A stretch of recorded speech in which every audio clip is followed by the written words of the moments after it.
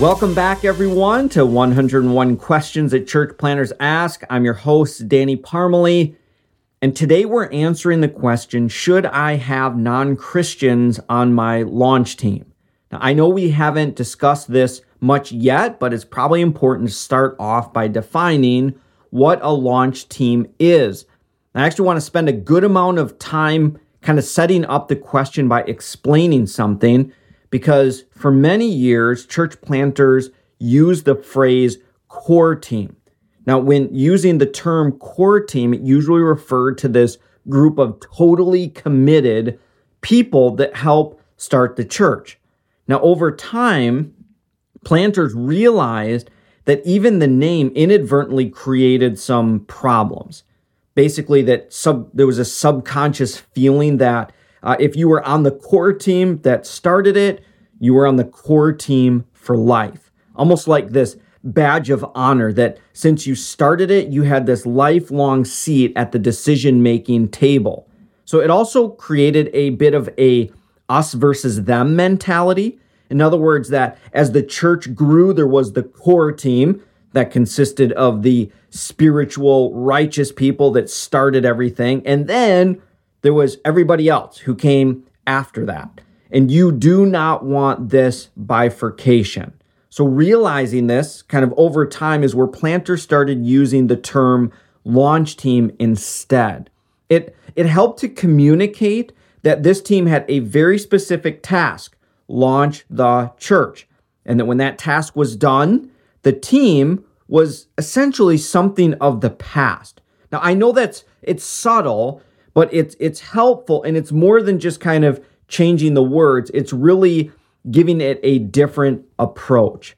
And this is especially important if you're doing a parachute or a pioneer model where you're going into a new area and you're meeting people and putting together really a team of strangers and people that you don't know and probably don't know each other that well either. And so what you want to do is you want to create a leadership environment or scenario where as you get to know people, you can shuffle them around based on character and competency and chemistry and not have people locked into this one very specific title and group, such as the core team. And trust me, when someone is on the core team, it's harder to move them away from that mentality. Say instead of a launch team where everyone is essentially removed from it as the church launches and establishes itself. The other keyword that I want to focus in on to kind of help set this up is the word commitment. The term core team really assumes that there is this die-hard commitment. And I probably should do an entire episode on this, but put your seatbelts on for this one. I think that planters lose momentum and kingdom impact by over asking for high commitment or over expecting high commitment from launch team members. A phrase that I hear all the time, and it makes me cringe every time I hear it from church planters. They say, I'd rather have 10 committed launch team members than 50 people from varying levels of commitment. Then they usually say something about the disciples. So sometimes I wonder, have you read the Gospels before? Have you seen how committed those disciples actually were? I mean, Judas stole money. Peter denied Jesus 3 times. They often made excuses as Jesus was giving them assignments. And best of all, they hid after Jesus was crucified. You want to talk about a lackluster core team? Disciples, prime example. So why is this so important? It's important because I myself made this mistake of expecting this 110% commitment from everyone that I considered to be on this launch team, and it's just not realistic. So you're just going to get frustrated with yourself. You're going to get frustrated at people as they don't meet your expectations. And likely what will happen is you're just going to drive people away because they know and they can feel that they aren't meeting your expectations. So if you've ever had that before where it's like you aren't meeting someone's expectations, they haven't said it to you, but you can just sense it. You can feel it. It's a super discouraging and defeating kind of position to be in.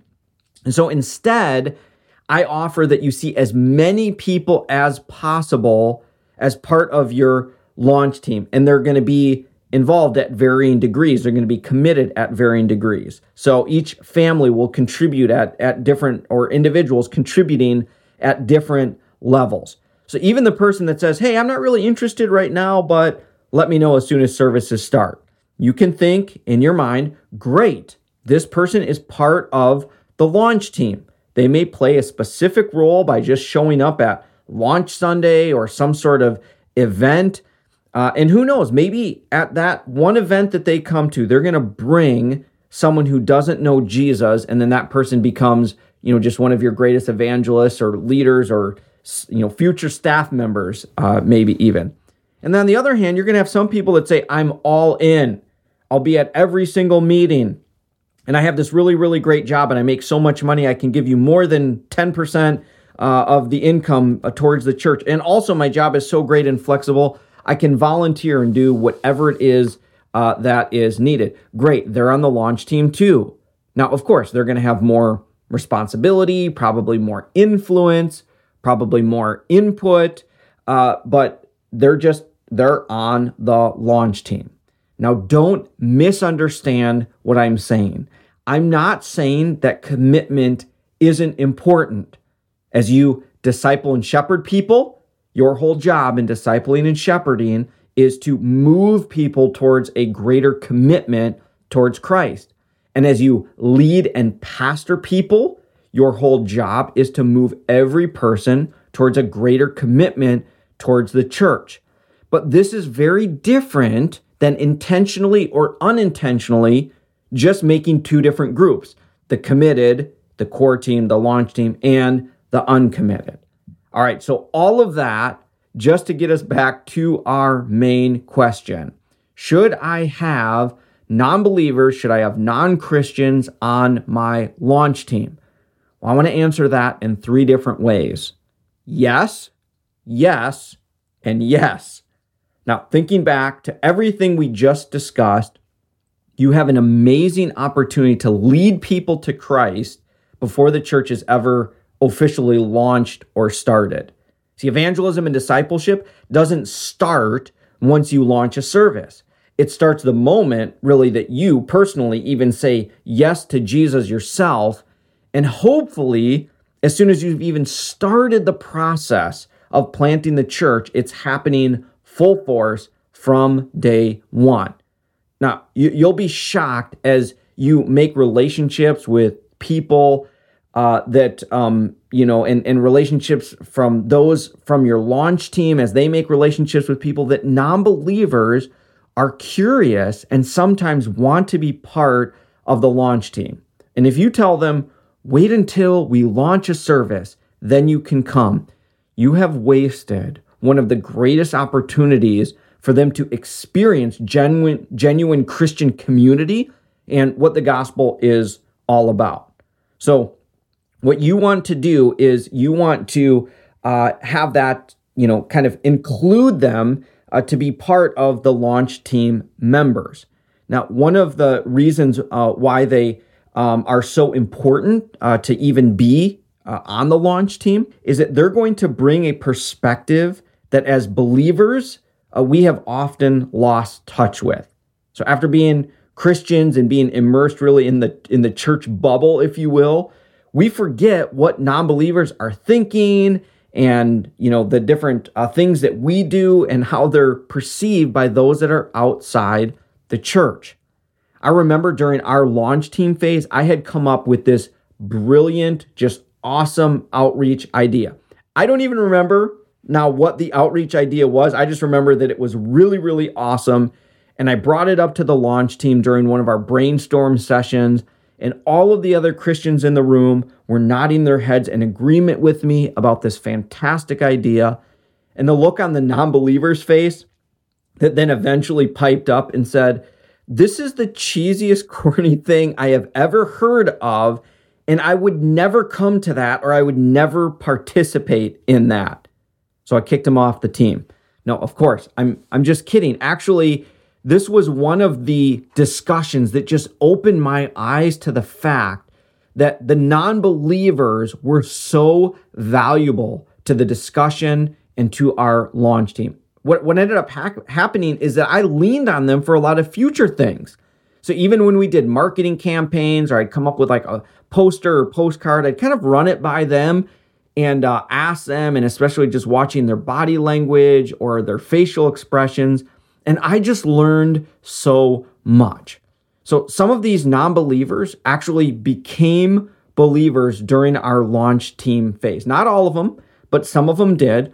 And we actually had a baptism service before we ever had a launch service. And to me, it's one of those things that was just really exciting. So instead of just announcing, hey, we had this many people at our launch Sunday, one of the things that, is that I just praise God for is that we saw evangelism and discipleship happen before there was ever even a service.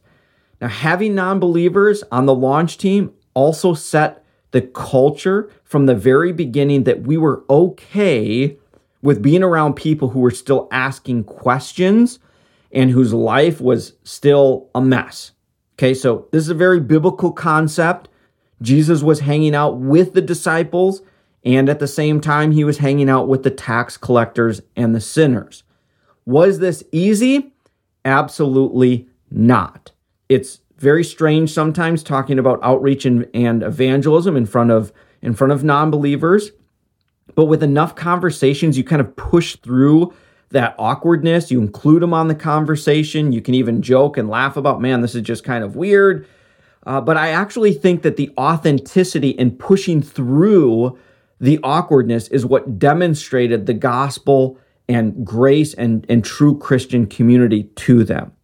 Now, the biggest challenge, of course, is that there is a limit to their participation and leadership. And this is where it gets messy. And this mess does not stop at the launch team phase.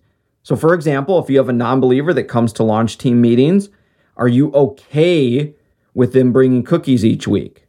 Granted, these are going to be non-Christian cookies made with non-Christian chocolate chips. Okay, but what if the non-believer wants to play drums once you launch the church, or maybe even just have a worship night? Are they allowed to be on stage and play with the worship team? All right, take it a step further. What if they want to sing on the worship team? They're not the worship leader, but they just want to sing the songs. They love the songs. They sound really good. They might even agree with, a good majority of the words, or they don't disagree with them. So they just love to sing and they love being part of the team. Are you going to allow that? Or what if they want to serve in kids ministry and they have a teaching element to it? So you can see the list goes on and on here. And you can make all the lists that you want, like, okay, they can do this and they can't do that.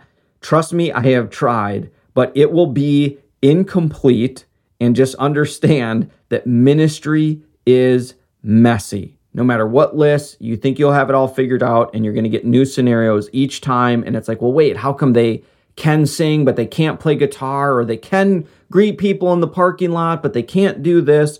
So just understand the gospel's messy, and you're going to have to navigate these situations. You're going to have to press into them. Yes, you can avoid all of this simply by excluding everyone from the launch team and excluding everyone from experiencing church, unless they have said yes to Jesus and they're a fully committed, fully devoted follower of Christ. But I think if you do that, you are going to miss the main point. You're going to miss the opportunity to do evangelism and discipleship right from the get-go. So my answer is yes. Invite them onto the launch team, figure out ways that they can be involved, demonstrate the gospel to them, share explicitly the gospel, and allow them to kind of respond over time. And you will be absolutely amazed about how much God will use them on your team. Now, thanks so much for listening to this one. If you have questions about church planning, you can head over to the blog, churchplantersask.com. You can fill out a little form. We would love to hear your questions, that we can answer your questions. maybe even have you on the podcast, something like that. So until next time, keep asking those questions.